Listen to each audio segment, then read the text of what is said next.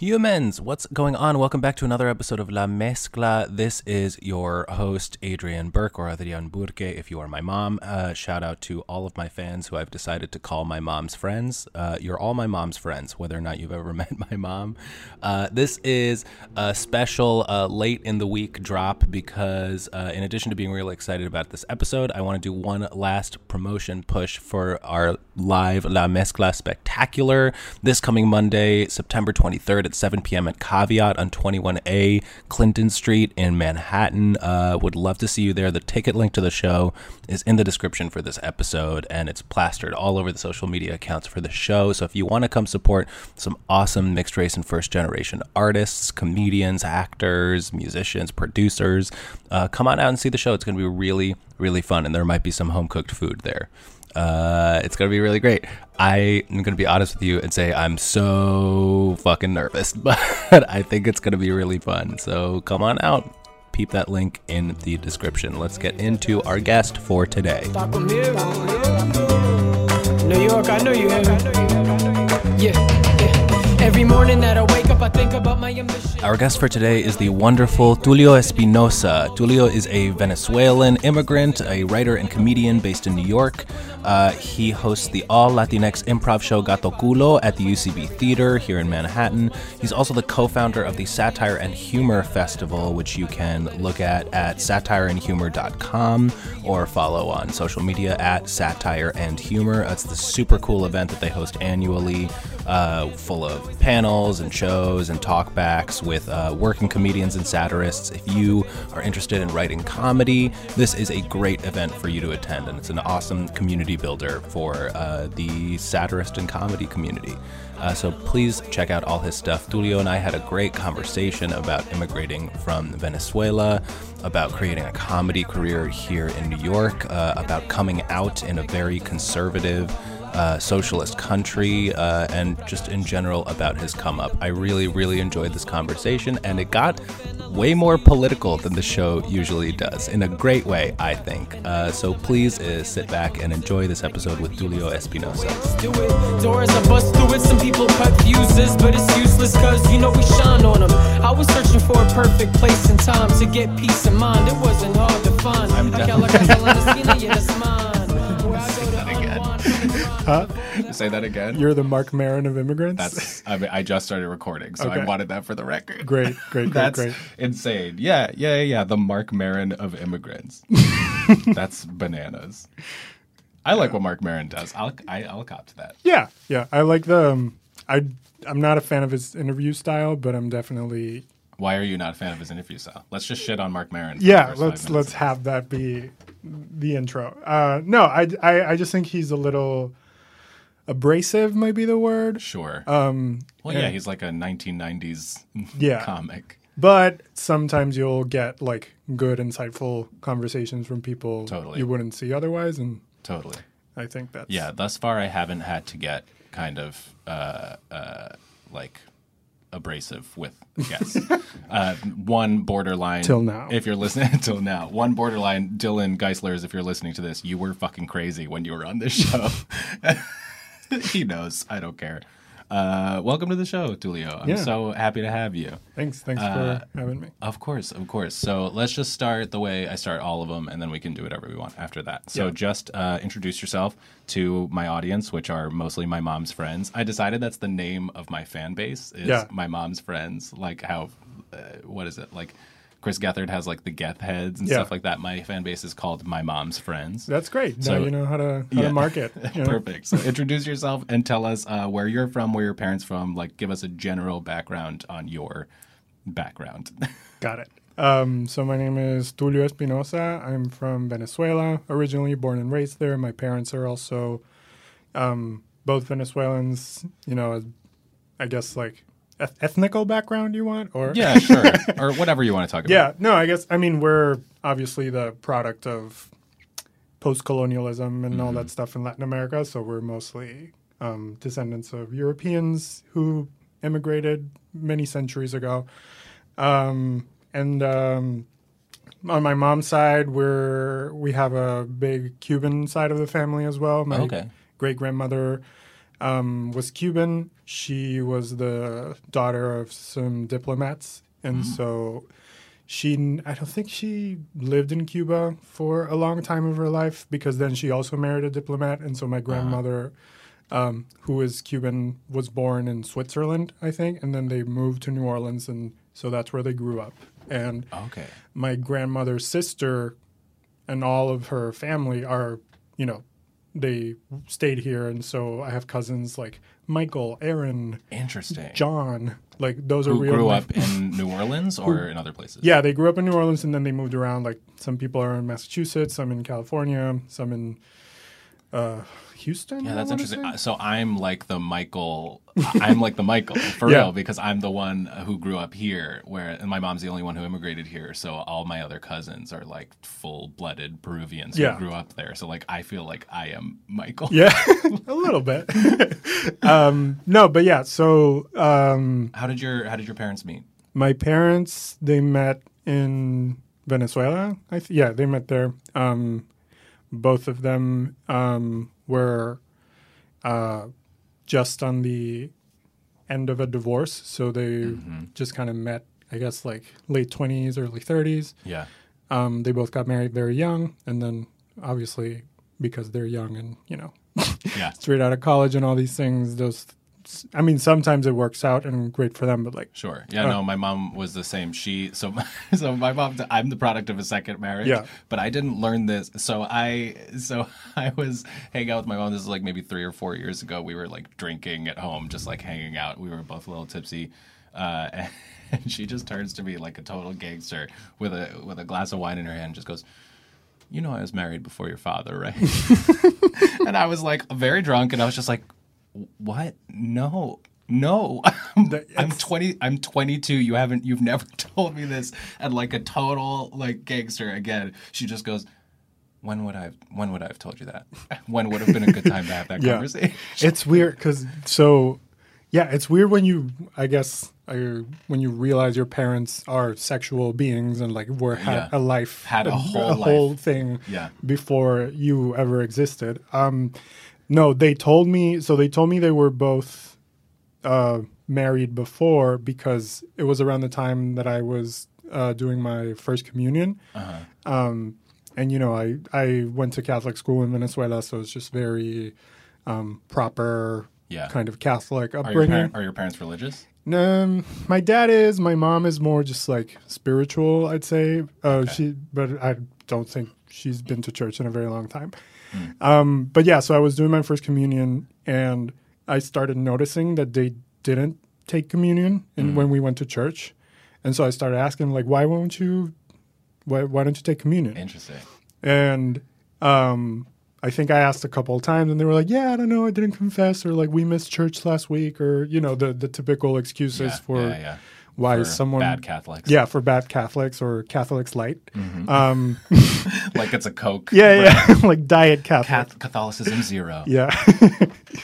And so they sat me down. I was like 9 years old, and they sat me down, and they were like, the reason we don't take communion is because we were both married previously, and, according to the church, we're not allowed to take communion because, like, if you're married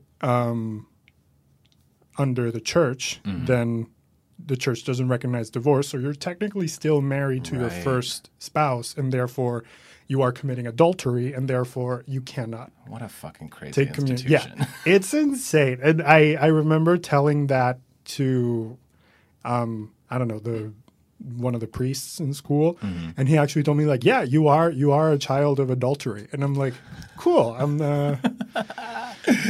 That's great. This is great to hear. I've actually never thought about how my abuela probably feels about this. I know she's not super happy because I never got confirmed. I did communion, and that was the last thing I did. We all sort of stopped giving a shit somewhere around when I was in 4th or 5th grade. And I think to this day, my abuela's a little, not upset, but like she's definitely not happy that I can't get like married in the church. Yeah, I mean, you can. You just have to confirm. Yeah, but I'm not going to do that. Yeah. Who gives a shit? Yeah, no, confirmation is weird. So talk to me about when did you move here? So I moved here in 2014. So very, very recently. Yeah, 5 years ago at the time of this recording. Got it. So let's go chronologically. Talk to me about growing up in Venezuela, what that was like. Because most of my listeners, again, are my mom's friends. They don't know shit about Venezuela. The only thing they know about Venezuela is what people on the news are saying about Venezuela. So. So I grew up Venezuela. Went to Catholic school. Where? In Caracas. Mm-hmm. All boys Catholic school kind of situation. It was also like a very narrow, not narrow, sorry, small group, social group where, access to other parts of life, I guess, were very limited. We grew up kind of upper middle class or upper class in the, very shielded from reality. Mm-hmm. There's a lot of violence, there's a lot of crime, there's a lot of instability, political, economical, social over there. And so, social circles tended to like keep to themselves a little bit, especially in those upper echelons. Right. Do you remember when you started like feeling that you had been shielded from the reality of the country? I don't know. I always knew it because I think my parents really tried to, kind of tell us about the world and what was happening. And I think, we were somewhat exposed to it every day. And you kind of knew, like, I've always grown up knowing that there's like something off. Right. Not only in this like little bubble that I grew up, but also outside of it as well. I don't remember really when it wasn't like 25. Like, I remember, but that happens for some people. Yeah, I mean, I grew up in a pretty affluent suburb that, my mom and dad sort of worked to move us into this town that was like very rich and like it was a really good public school. And it took me a while, honestly, until probably mid to late high school to really realize how like shielded from what really goes on in this country I was. Yeah. No, and my school did a good job, I guess, of making us more socially conscious, even though, I don't know, we can unpack that in a bit, but like I had some problems with it. But we went on a lot of, missions and going into rural areas and other places in the country where a lot of, low-income families were living and, helping them. Wasn't really help. It was just like bringing God to them, but also we brought some food kind of thing. Helping in quotations. Yeah, so it was looking back, it's a little gross, but we still helped. Like we still helped like build stuff in the communities, and it wasn't just God and food. It was other stuff. And I never asked, what do your parents do? So my mom is a nurse, and my dad is financial advisor. Got it. Type. He worked in banking for a long time, and then started his own firm back home. And then when my parents got divorced, it kind of like coincided with the first big oil strike that was happening in Venezuela. And so when the oil companies and all the private sector in Venezuela went on strike for months, and everything closed for... And how old were you when this was happening? This was 2002 to 2003, so I was 15. And so around that time was also when they started separating. And so my parents were concerned that me and my two sisters were going to lose the school year. So they sent us with my mom to Miami to kind of like finish the school year there. Oh. And then after the school year, my mom was like, I'm not going back. Wow. Okay. And so she stayed here with my two sisters, and then I went back to Venezuela because... So she stayed in Miami. She stayed in Miami. And yeah, my two younger sisters stayed with her, and then I went back. I don't know, a combination of reasons. I think I was in that weird stage where I had friends back home. I didn't want to make new friends. I was just like... I was exactly the same way. In a very comfortable position back home. I was exactly the same way. My mom, to this day, but always she'll object to this, but like always wanted me to move abroad, at least for a little while, because that's what she did. And she sort of really encouraged my sister and I to do the same thing. But I was the exact same way. I was like, I have friends here, dude. I can't go away from my friends. Like I can't lose that. It's such a weird impulse. Yeah. So did you finished You went to high school here? Yes. Yeah. And it wasn't like she wanted to send me to high school in another country, but definitely for college, like that was a big thing for her. She was like, I think you really should consider going to Europe or something like that. But I couldn't do it. I wanted to stay here. No, yeah, it's a weird thing of like, I don't know, especially when you're a teenager, you're really trying to fit in. And at the time also, like, I was struggling with coming to terms with my sexuality and all that stuff. Mm-hmm. So it was just, even though I was in America, which is arguably a more liberal space than Catholic Venezuela, and Miami, which is very like, everyone does whatever the fuck they want and nobody cares. But a lot of conservative Cubans in Miami. Yeah. Oh, yeah. And so, I don't know. For me, it was more like going back to what I knew. And there was also a guy in my class that there was some romantic interest there, which ended up being a mess. But, you know. Sure.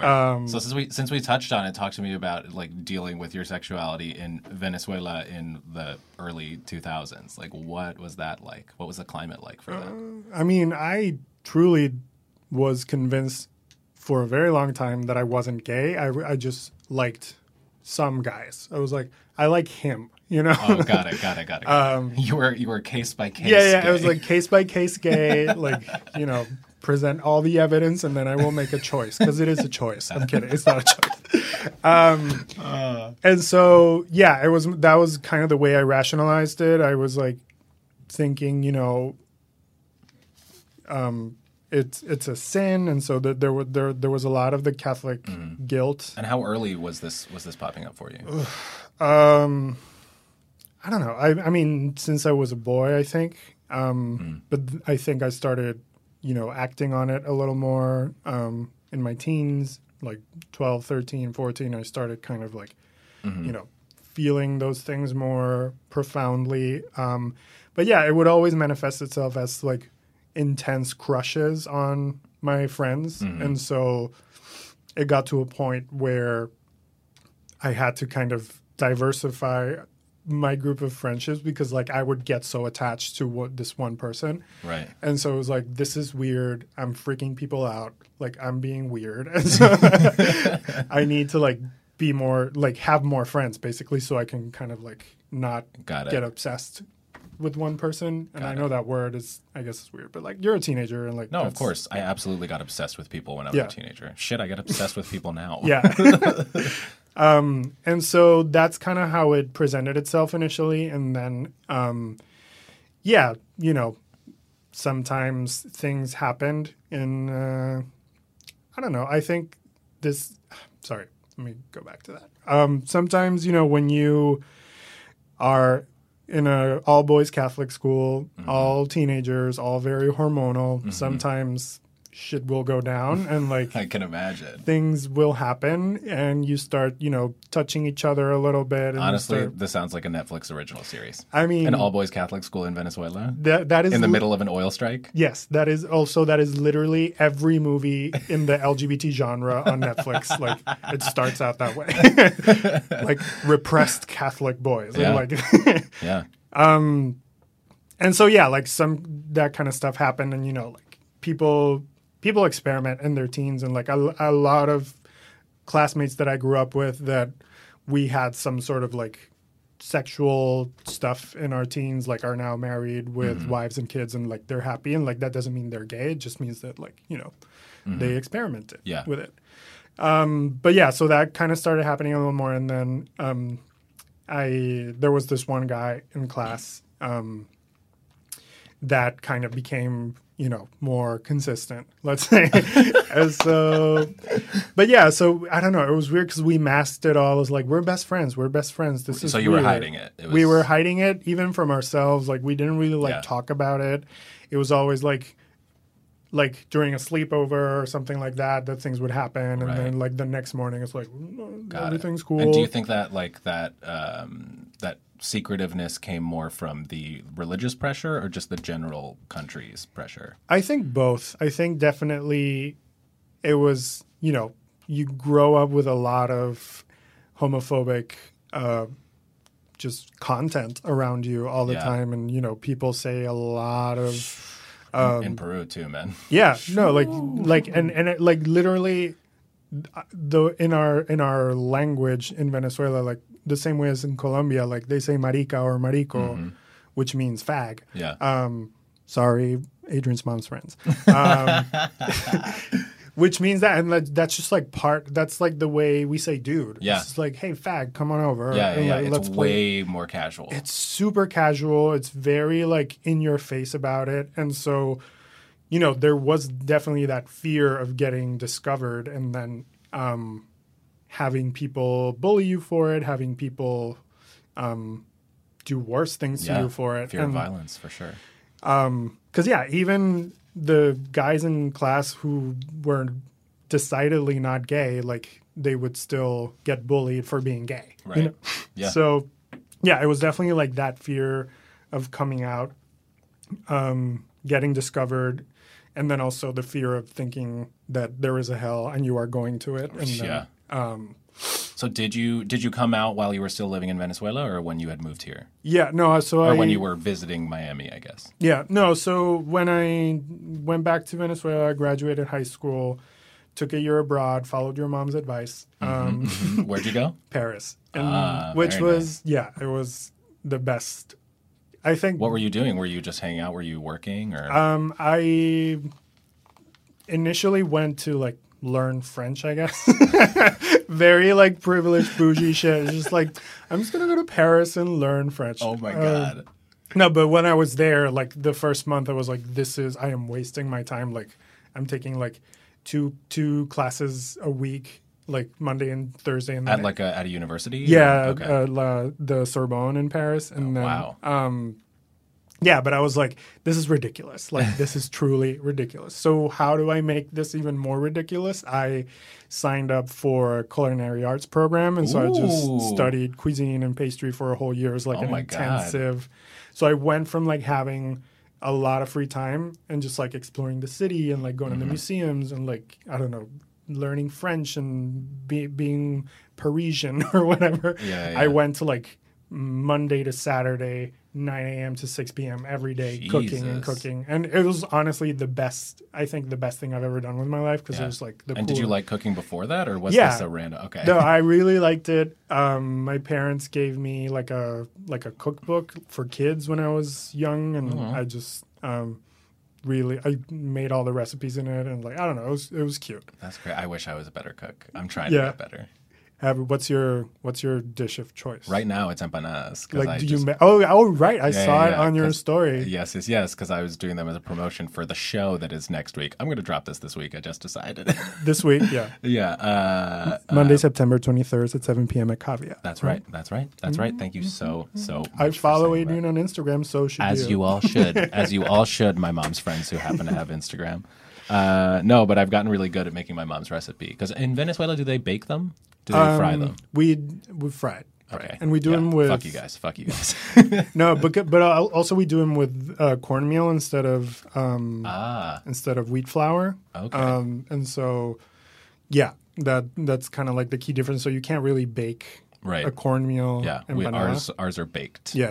Like the Argentinian style. Yeah, but sure. But we're Peruvian. Better. We're better. I know. We're way better. Yeah, I mean, I think there is no competition between Peruvian food and Argentinian food. Like, I think Peruvian is far superior. Thank you. Yeah. That's the correct answer. Yeah. I'm just fucking around.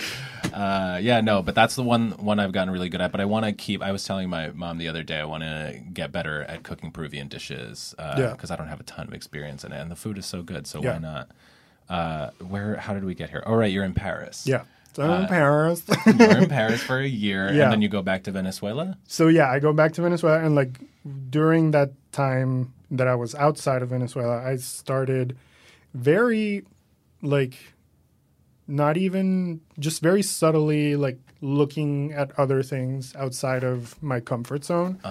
Because, I think the classes allowed me to just, again, shield myself from the world and just, like, be, doing something I love day in and day out, which was great. And like I made a ton of friends and it was a wonderful experience, but I definitely didn't venture into kind of like the gay world in Paris, which I probably should have because it would have been very fun. I'm sure, but you were too busy making pastries. I was busy making pastries and busy being guilty. But then, so I had a girlfriend at the time, and she came to visit me, and then she started asking, like, why aren't we having sex? And so... How long had you been together? Not much. I mean, we had kind of, like hooked up a little bit. And, Okay. I mean, just, like, made out. Got it. High school hooked up. Or, like, my high school hooked up. Oh, no. For me, too. In high school, hooked up with someone meant you made out with them. Yeah. So, like, made out a couple times and, texted or, like, Skyped, which the was... romance of the century. Yeah. No, because that was... We had MSN Messenger and Skype at the time, kids. MSN Messenger. Let's go. So, just, like, talking a lot, and she came to visit me while I was there the first time. In Paris.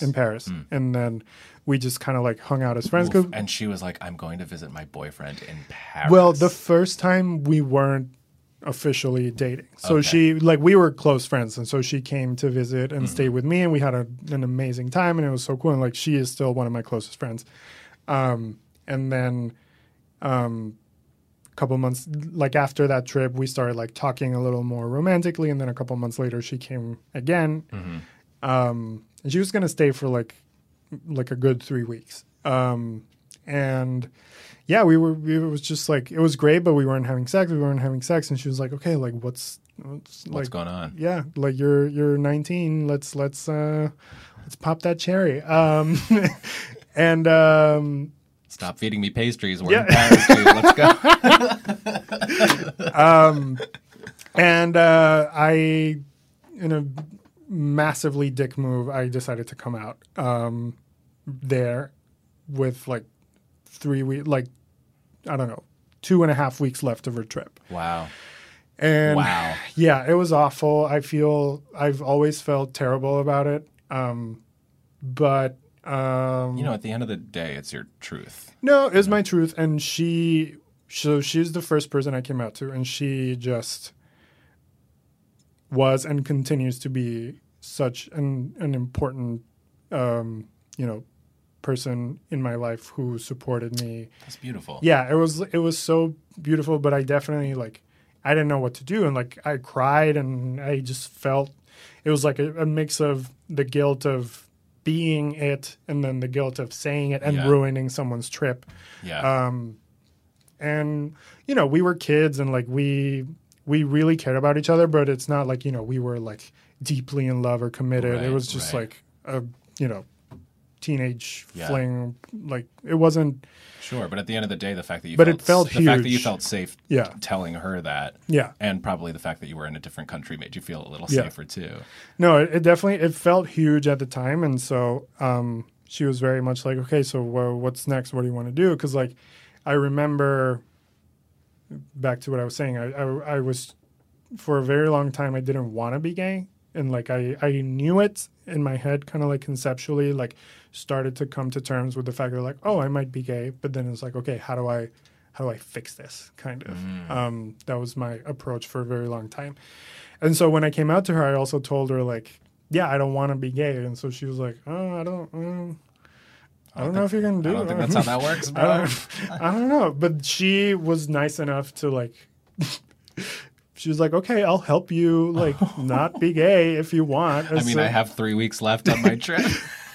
No, it was more like she helped me find a psychologist that, wow. I don't know, dealt with that kind of stuff. I went to one session with her. I wouldn't call her a conversion therapist because she wasn't. She was, like, a clinical psychologist, but a conservative one at that. And so I think her approach was very much like, you can change this if you want, and you have to pray, but you have to do the work, kind of thing. So I guess she was a conversion therapist. Yeah, it sounds like a light conversion therapist. A Catholic light conversion therapist. And how long did you see her? No, I just saw her once, and I was like, okay, this is fucked. I don't know, this is weird. But she recommended So this was like right after my year in Paris finished. So I went back to Venezuela. And so she recommended an organization there called Zapatos Nuevos, or like new shoes. And it was very basically like a group therapy thing that you went and I don't know. It was weird. It was kind of like AA a little bit. Like people just said like, I used to be gay and drugs and sex and disease. And why all was it these called things. Zapatos Nuevos? I don't know. Because like you put on your straight shoes? Yeah. Like, you put on your hetero shoes? Like put on your hetero shoes. Yeah. And all the testimonials were very similar. It's just like I was leading a life of depression, sadness, promiscuity, drugs, all these things that were ruining my life. And then I found Jesus and everything's fine. And it's just like... When really Jesus was to blame in the first place. I don't know if he's to blame, but definitely like... I was like, no, I grew up Catholic. I know bullshit when I see it. And so it's like, this is not healthy. This is not what it is. So thankfully, and I think, and I truly think it was the fact that I spent a year outside of my social circle that really helped me kind of realize like, no, this is not what this is. And like, I don't want to be a part of it. It really shifts your perspective. Yeah. And so Still, I wanted to fix it. So I was like, okay, religion's not going to fix this. So like, maybe I'll go to like a hypnotherapist or something. This is all real. So I was just like, I will get hypnotized. Can't believe that's actually what my thought process was. But yeah, so I was like, okay, I'll get hypnotized. And you're like 19, 20 at I'm this 19 point. yeah, at that point. And so I talked to a friend who had some sort of mushroom-induced panic attack. Okay. And he had to go to a psychiatrist and get on meds and stuff to like kind of get squared away. And it worked and he was doing well. And so I was just like, okay, and he said like, yeah, you should talk to her. She's great. He didn't know at the time why I wanted to talk to her. So I just went to her and like saved up some money and went to her practice and sat down and was like, okay, I'm gay. I think I'm gay. You need to fix it. I don't know what you need to do. Like, and I just started throwing like whatever like bullshit Wikipedia like psychological. Like she's at the Genius Bar and you're like, listen, I have Apple Care, just repair it. I have Apple Care, yeah. It's like the screen's broken, just like do whatever you need to do. And she very kindly and patiently walked me through how that is not possible. And I was so angry and so upset that I was like, you're supposed to... I just got super angry. Right. And she was like, no, this is not how this works. And if you want to work with me, we're going to get you through this and you'll be better on the other side and you'll accept yourself and you'll be happier, but you need to do the work. And I remember leaving her office so upset and so angry. But then I called her again. Like something truly inside me was like, no, this makes sense. Yeah. Like it kind of clicked. And so I just called her again, went to therapy with her for like 2 years behind my parents' back. It's just like very like low key, secretive. Because also like therapy is weak. You know, like that. No, it's very similar. Thankfully, my family hasn't. Well, my immediate family, like my mom, hasn't been that way. Yeah. Well, I saw a therapist as a kid because of my dad dying, and that was sort of opened the door of like, yeah, you should probably like do this. This is a good thing. But I think definitely, especially in Peru, but also the other side of my family are Irish Catholic. Oh, and in that community, it's like it's even worse. Like the whole idea of being weak is really prevalent. Yeah, it's a sign of weakness. So it's also just like. There were so many layers of embarrassment for me about admitting that I was going to therapy. So, but yeah, I did, and it really helped. So like slowly, 20, 21, 22, I started coming out to a very close group of friends. Started going on like dates, started meeting other, queer people, and was like, oh, there's other people like me who are going through similar experiences and I'm not alone. And that moment when you realize that you're not alone, even in a place where everything points to the fact that you might be alone. Right. It was really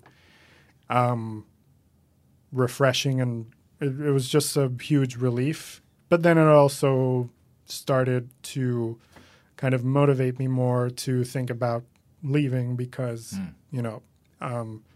what kind of life really am I going to have there? And eventually I ended up coming out to everyone, basically my family, my friends, and, I think I would be able to have a semi-normal life right now, and it's been relatively accepting, and to my surprise, which was I was expecting all of my friends to like shut me out completely, and they ended up being really nice. But yeah, there's still like a lot of deep homophobia and misogyny entrenched in just like our culture. Yeah. And so, yeah, I started to think about ways that I can have a life for myself that is more aligned with who I am inside and like being a little just more authentic. And yeah, coming to New York just seemed like the natural progression for that. Long story short, the New York artist community is a solid place to go if that's what you're looking for. Yeah, or just, yeah. And we haven't even touched on like creative stuff. Were you? I mean, being involved in the culinary arts is definitely a solid background. But were you interested in performing and writing before you moved here? Writing, yes. Performing, it was always kind of. I don't know. Now, when I look back, I think I always liked performing, but it was never something that I don't know, thought about. Like. I guess I remember being like in the choir in school, and like that was nice. I liked winning the spelling bees. Like I won the spelling bees. Yes, wow. In English and Spanish. Holy shit! You. So yeah, I was just like the spelling bees and like the poetry contest and like the speed reading, not speed reading.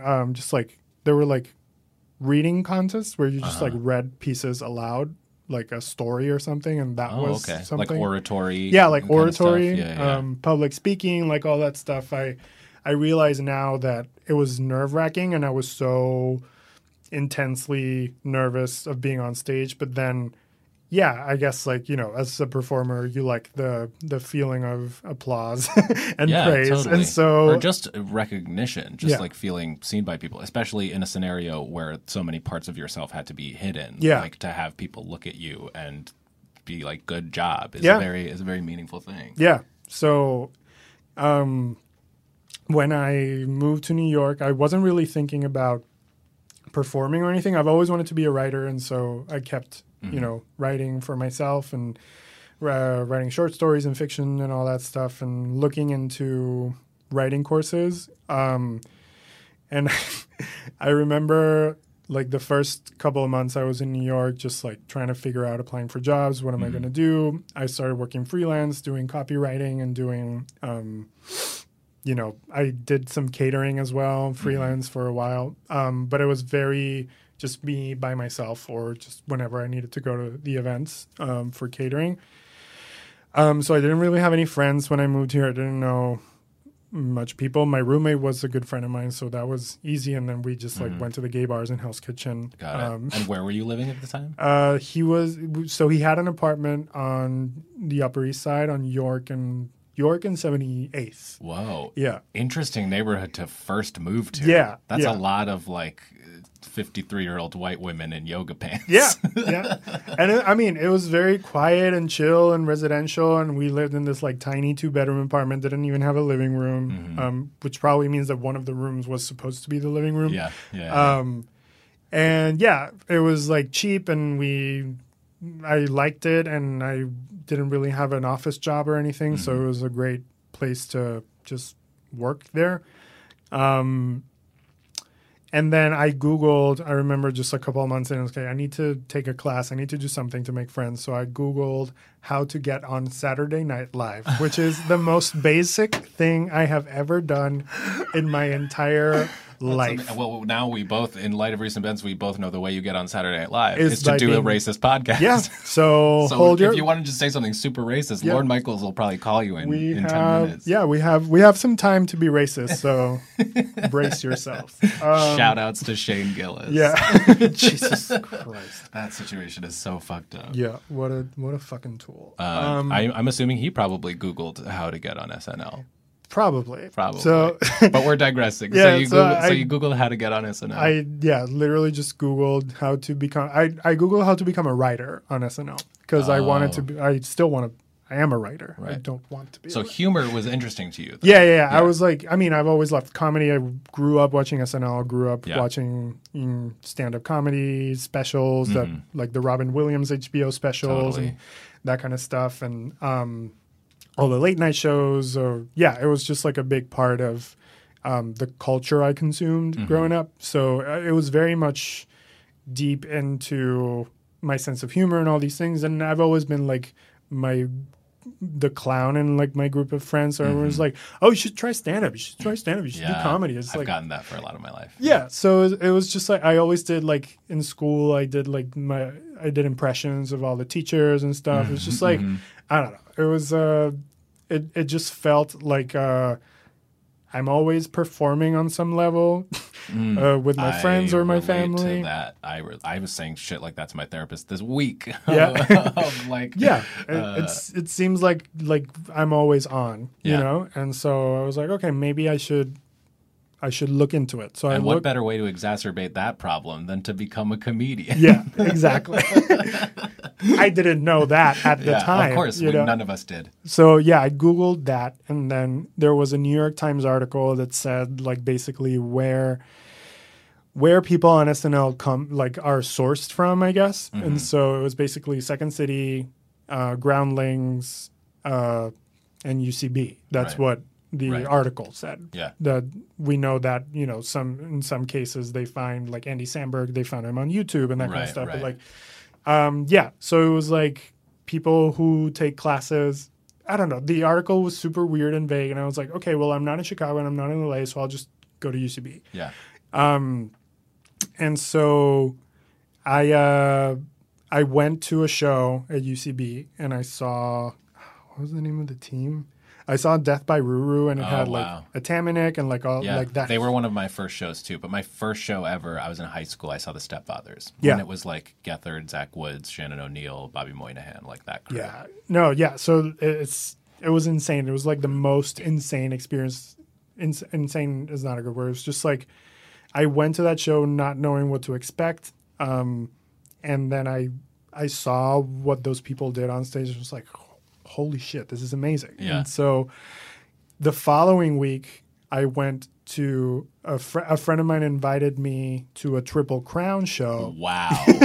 Wow. Okay, so for my mom's friends, just to give you context, when you hear a comedian say a Triple Crown show, the Triple Crown is a bar on 7th Avenue and 29th Street that has what can only be described as a dungeon in its basement. It's this poorly tiny, ventilated. Like every time I do a show, I haven't performed there in a long time, but every time I do something there, I feel like I am going to suffocate down there. Yeah. It's this tiny little room where like early career comedians go to try their stuff out. Yeah, it was intense, and so you went from seeing one of the best shows in the city to a Triple Crown Triple Crown show. But so this friend of mine invited me to the show because she is friends with Joanna Hausman, who is now a really good friend of mine, and so I was there and like I saw her, and that's when I met Joanna, and we just like got to talking after her show, and it was like a shitty improv indie team show, a Triple Crown. Sure.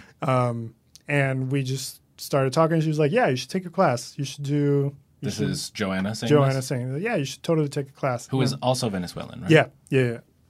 So this mutual friend is also Venezuelan. So she kind of like introduced us, and Got it. we really hit it off. And I was like, okay, I can definitely not do what Death by Ruru did, but I can definitely do what I saw down here at the Triple Crown. Yeah, absolutely. So I signed up for 101, and then I also signed up for Sketch 101, and just like went through the whole program and fully got immersed into like the UCB scene for 4 years now. Yeah. And It is a great way. I mean, I don't have the experience of someone who moved to New York because I'm from like just outside the city, but I'd imagine it is a great way if you don't already have a network of people here to like build a tribe, so to speak. Yeah, no, and it took me a while because like, I don't know if you know this, but comedians are weird people and socially awkward people who sometimes don't know how to establish meaningful friendships. Every so often, there's one like financial business person who happens to be like amazing at comedy, and they're in the room, and you're like, "What the fuck? what are you doing here?" Some like successful person who like comes and takes an improv class for fun, and they're like amazing at it. So it was just it took me a while to make friends, but I just really liked it, and I just kept taking classes and performing more, and it definitely. And not that it's a competition, but did sketch writing sort of like appeal to you a little bit more than improv since you were more interested in writing? I was definitely more interested in writing. So what happened is I finished the writing program first because I was like, I want to write, But then improv just kind of like pulled me in slowly. Like between my level 2 class and my level 3 class, it was like a year and a half because I was like, I'm just going to do the sketch program. I did characters as well. And like, got it. I was trying to do stand-up. You really jumped in. I did everything. That's great. I also did musical improv. So did I. Just not at UCB. No, I mean, it's my favorite form of improv. It's the best. But something just like kept calling me to do it, and I finished the whole level. Done performances there, classes, hosted a couple shows there. Tell us about your shows that you host. So I used to host a show called Azúcar, which was a Latino and Hispanic variety show. Did it for a couple of years outside of in like indie bars and weird venues all over the city. And I also host another improv show at UCB called Gato Culo, which is basically Latino. Ass Cat is basically, I don't know. It's just like it's UCB's flagship show. Yeah, it's UCB's flagship show. It's basically they invite a guest. The guest does a monologue, and then people just like fuck around for an hour. So I decided, like, why reinvent the wheel? Just take that format. It's a good way to take it, make it Latino. And take it, make it Latino, and like, and it's been such a good, fun experience, and the reception of the show has been great, and people, like come up to us, or like the other day we got an email for like to the UCB email saying that like that show was great, and as a Mexican, just like seeing that kind of stuff on stage really makes me happy and, motivates me to like keep going and that kind of stuff. And that's great. Yeah. So those are the kind of comments that make it all worth it. I've gotten one or two of those just from this show, and it's like, it keeps you going. Yeah. No matter how well the show is selling or whatever. Yeah. It definitely just like pushes you. It lets you know that you're onto something cool and you're onto something that people respond to. And that's kind of what has been my goal since I started producing and doing more shows, more than performing, because I rarely perform anymore. I just like put shows together. And it's definitely for me more about just creating community and creating a space where people can be themselves, and a space where people can try out weird experimental things that, like maybe they won't be able to do in a traditional open mic in the city, like maybe you have like I had a guest at Azúcar once that did a song about like spring breakers in Cancun, because she's like from Cancun, and so it's just like a whole thing about how American spring breakers come to and just ruin everything. Yeah. Yeah. And it's just the kind of thing that you get to see in a space like that, which is really cool. Yeah, that's beautiful. And we don't shy away from talking politics, and we don't shy away from like talking about bigger issues that immigrants, Latinos, Hispanics, LGBT people, everyone in that kind of minority group faces here in the U.S. right now in this current political climate. I don't know if you've been following the news. I don't know if you've heard this thing called the news. The news, Twitter, heard of it? As I do want to briefly touch on, well, we're winding down on time, but briefly, I do want to touch on, because we talked about this the last time we hung out off mic, as they say in the industry. But I'm really curious. You're the first Venezuelan I've had on the show, and I'm not even Venezuelan, but I constantly hear Americans kind of talking shit, but they don't really know anything about what's going on. I'm just curious, like, what your experience is as a Venezuelan immigrant here right now. Okay, I'll try to be brief. I mean, I'm not saying no, like I know. 30 It's just seconds. like I could go off for a while. I know. So just tell me to shut up. Great, I will.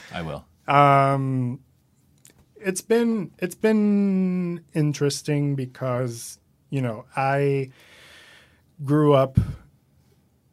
I don't have much memory of what my life was before my country was, like Venezuela was in chaos, basically.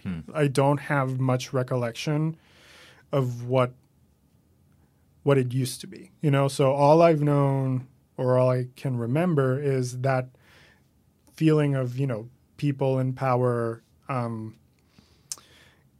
abusing it and being corrupted by it, and getting away with sometimes literal murder and impunity and not having to be held accountable for their actions. And, you can argue, ideologically speaking, you can argue whether or not Chavez was right or not in certain things. I go back and forth with it myself. I think, one thing is what you think and what you believe in ideologically, and one other very different thing is what you end up actually doing. Right. And how you end up using that ideology. If you're using it to make people's lives better, then great. But if you're using it as a banner to consolidate more and more power for yourself, then you're not really what you're claiming to be. That's well put. So for me, growing up in that situation, coming here, was like, okay, I'm kind of escaping this situation because the economy has been ruined, the instability in the country has been ruined. There is no way to live a normal life here, and you add on top of that all the personal issues about sexuality and being gay in Venezuela and all that stuff. It was just for me a way to I need to get out of here, and then I need to go to a place where people are more open-minded, where things work, where people aren't stealing from taxpayers, where people aren't allowing drug trade to roam freely through the country and taking over spaces. And I mean, little did I know. And here we are now. And here we are. I think it's an interesting thing for people to hear. It's an interesting thing for my mom's friends to hear who grew up here. The way you began that, it's a subtle distinction, but a really strong psychological distinction to be used to the feeling of people in power are getting away with these horrible things. Yeah. Because that's not how I grew up, and that's not how most people grow up here, even though you could argue that type of thing. That's been happening. It's been happening. But the feeling among the people that kind of thing is happening and mass isn't there. And I just find that distinction really important and really fascinating. No, and I think, as someone who also, we didn't touch on this, but I studied international relations and great. So I spent a good amount of time reading about politics and international politics and political theory and how all these things tie together in this kind of globalized world that we're living in. And so I would say I'm kind of an anomaly. I'd say ideologically speaking, not an anomaly, but just a smaller group of people who are progressive, who believe in healthcare, education, access to all those things. Normal common sense things, you know. that are now being called progressive. It's just like, no, that's just common sense. Right, which is an interesting place to be in the climate of the current like Democratic primary race, where there's this debate between like what democratic socialism means and what being a progressive means. And Venezuela is always used as a cudgel by Republicans as like, this is what socialism will do. This is what socialism will look like. But like that, when you understand that what Chavez and Maduro are actually doing, regardless of what they're saying, what they are actually doing is not socialism. It is military and party dictatorship with a lot of fascist tendencies. And, people don't seem to realize that that's what's going on, because the rhetoric and the messaging that comes out is like, we hate America. America is an imperialist country. They have ruined the region and all that stuff, which very much can be a narrative that is true. Yeah, there's a lot of truth to it. In many cases, And so for progressives in the U.S. or for socialists in the U.S. Who grew up here, who don't know what life is like truly outside here, it's very easy to buy into that message and to buy into the fact that the opposition in Venezuela are these like right-wing fascists who are puppets of the CIA and who are, doing America's bidding. That is not to say that there are not people in the Venezuelan opposition who are fascists, who align very much with the Republican Party here in the United States, or the current iteration of the Republican Party. But most people there just want a life to live. Most people in the opposition and most people in the country right now, Maduro has the lowest approval rating in history that he's ever had. And, most people in the country just want things to work. They just want their roads fixed. They just want food when they go to the supermarket. They want their money to be enough to have a life, which is not the case right now. Yeah. And so it's very easy. I mean, we started this whole episode talking about the ways that we as kids were shielded from the world. But I think growing up in America in general shields you from the reality of the world outside of it a lot. And it's very easy, whether you're whatever part of the political spectrum you're on, to view countries outside of the U.S. as just these like abstract political narratives, as opposed to actual people who, like you said, just want to like lead a dignified life. Yeah, and so it's been very frustrating for me to see. Sorry, Tulio just puked. He just vomited all over the studio table. No, it's just been very difficult for me, as someone who very much does not align with the Republican Party's values and beliefs. Not only economic, but also social. It's just like in many ways, I just don't agree with what they're doing or what they have been doing historically, as someone who just became a U.S. citizen. Hey, congratulations. I hope everybody's clapping at home. And as someone who's just became a U.S. citizen and who is definitely going to vote for Elizabeth Warren in the primaries. Hey. It's very hard for me to understand why some of the people that I align with here, that I agree with here, are not really making the effort to understand what is actually going on back there. And it happens with everything. And I just think, if you grow up in America and you consume American media and you only consume American media in English, you probably will not have a comprehensive understanding of what's going on in any given situation outside of America. Because even if you grew up in America and consume only American media, you probably won't even have a good understanding of what's happening in America. Yeah. And so it's very frustrating to me. And I think, social media has also exacerbated all these frustrations, because people on Twitter are the best, Just the best people. The best people. And always spreading true information. Yeah. And so it's been very frustrating to me to see, celebrities or even politicians that I look up to personally not really take the stand that needs to be taken against someone who is objectively just evil. Yeah. And who is harming people every single day. Yeah. You know? And so, again, regardless of your ideology, and like I really don't think Republicans have a better grasp on it. And just because Donald Trump took like a kind of the hard line with Maduro. A hard line with Maduro, I mean, a broken clock is right twice a day. It doesn't mean a goddamn thing. And what he's actually doing is not helping anyone. Right. And so that is also just like some bullshit narrative that both Republicans and the more conservative factions of the Venezuelan opposition have, you know, just like bought into it completely. And they're like, you know, pro Reagan and pro Trump and pro Bush and all these things. Like, okay, let's calm down.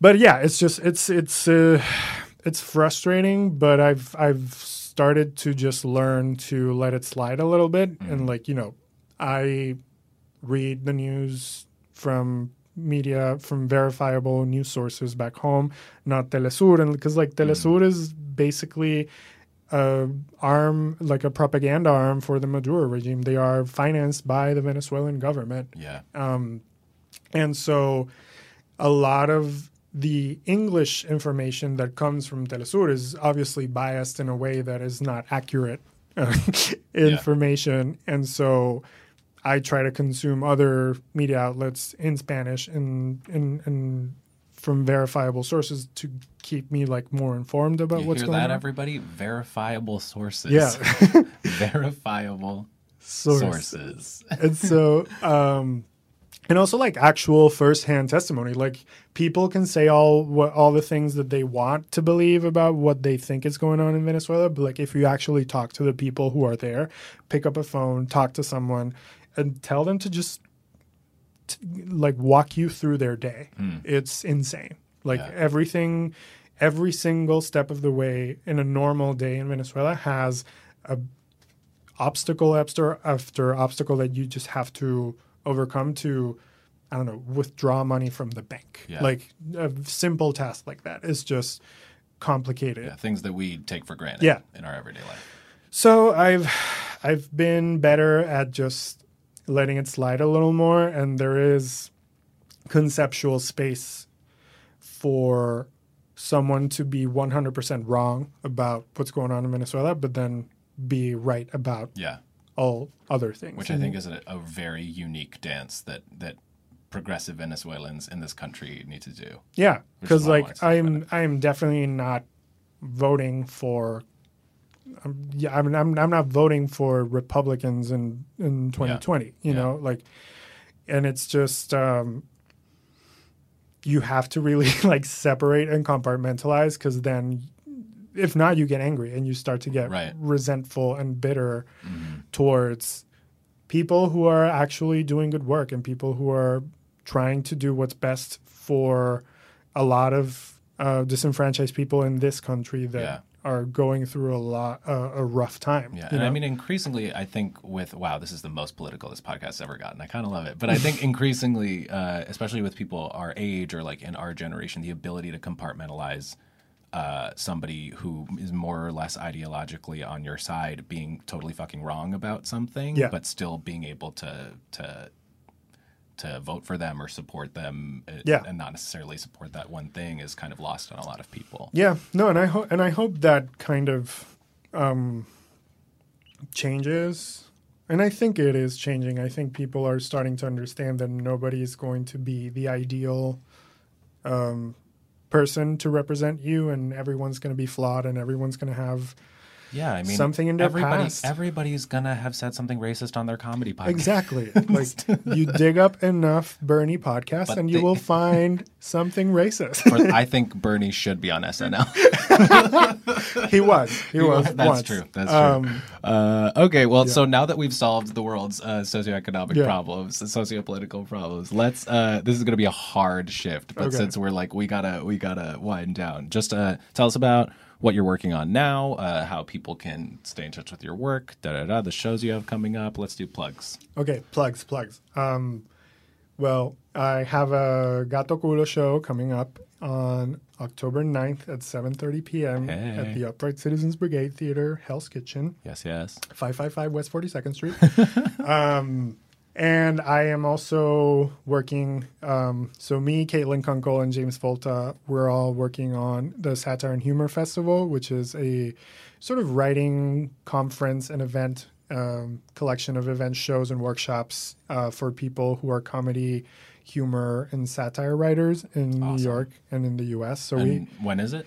So the next festival in New York is going to be on March 27th. Great. So a couple of months from now. But we're working on.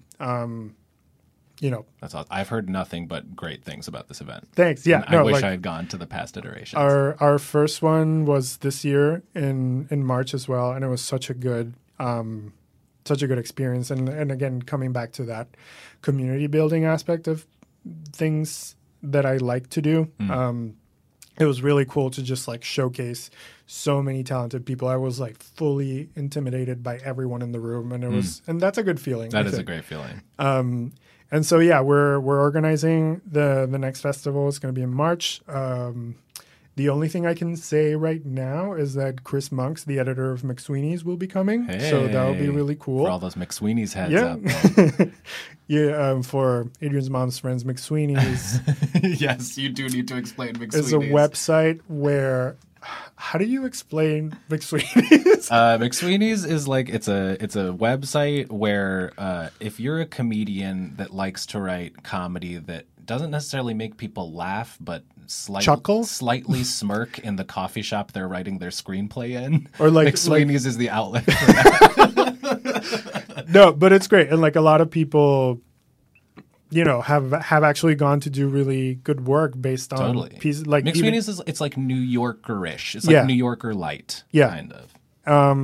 They don't shy away from topical and political humor as well. And a lot of people, like even Caitlin, one of the festival co-founders, she wrote a piece called New Erotica for Feminists, and it went super viral, and she got a book deal from it. So it's not. You're not screaming into the void. I took an improv class with her years ago. I mean, she is a dream. And James is a dream too.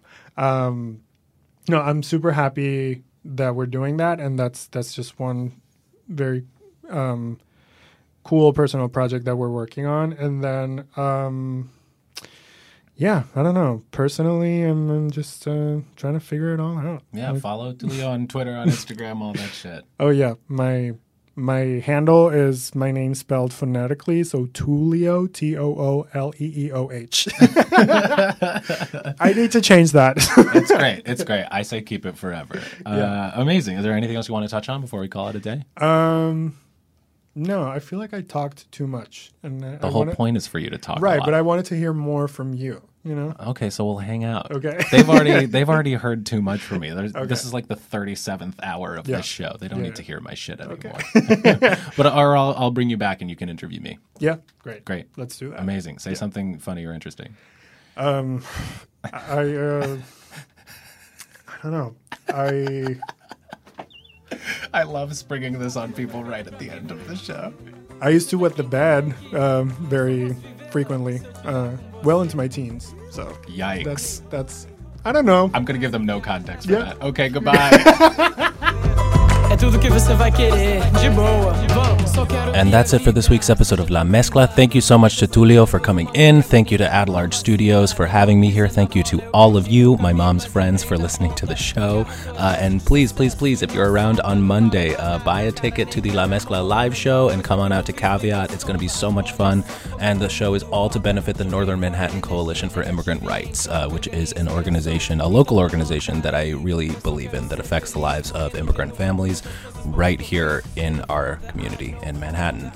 So please come to the show. I am so very nervous that I am singing the song. Okay, I'm gonna stop embarrassing myself, and I hope you have a great weekend, and I will see you on Monday. Bye. Way to go, but as far as I know, I'ma stay on this road, man. What?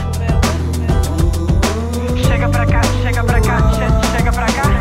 Eu tenho muita pista pra pegar, então se tá comigo, vamos lá, ei, vamos lá.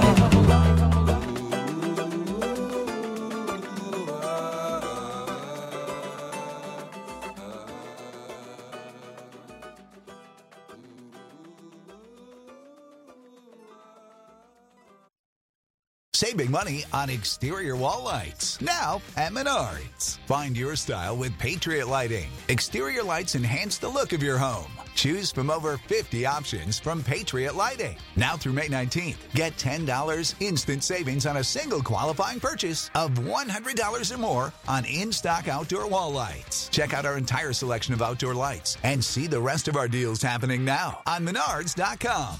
Save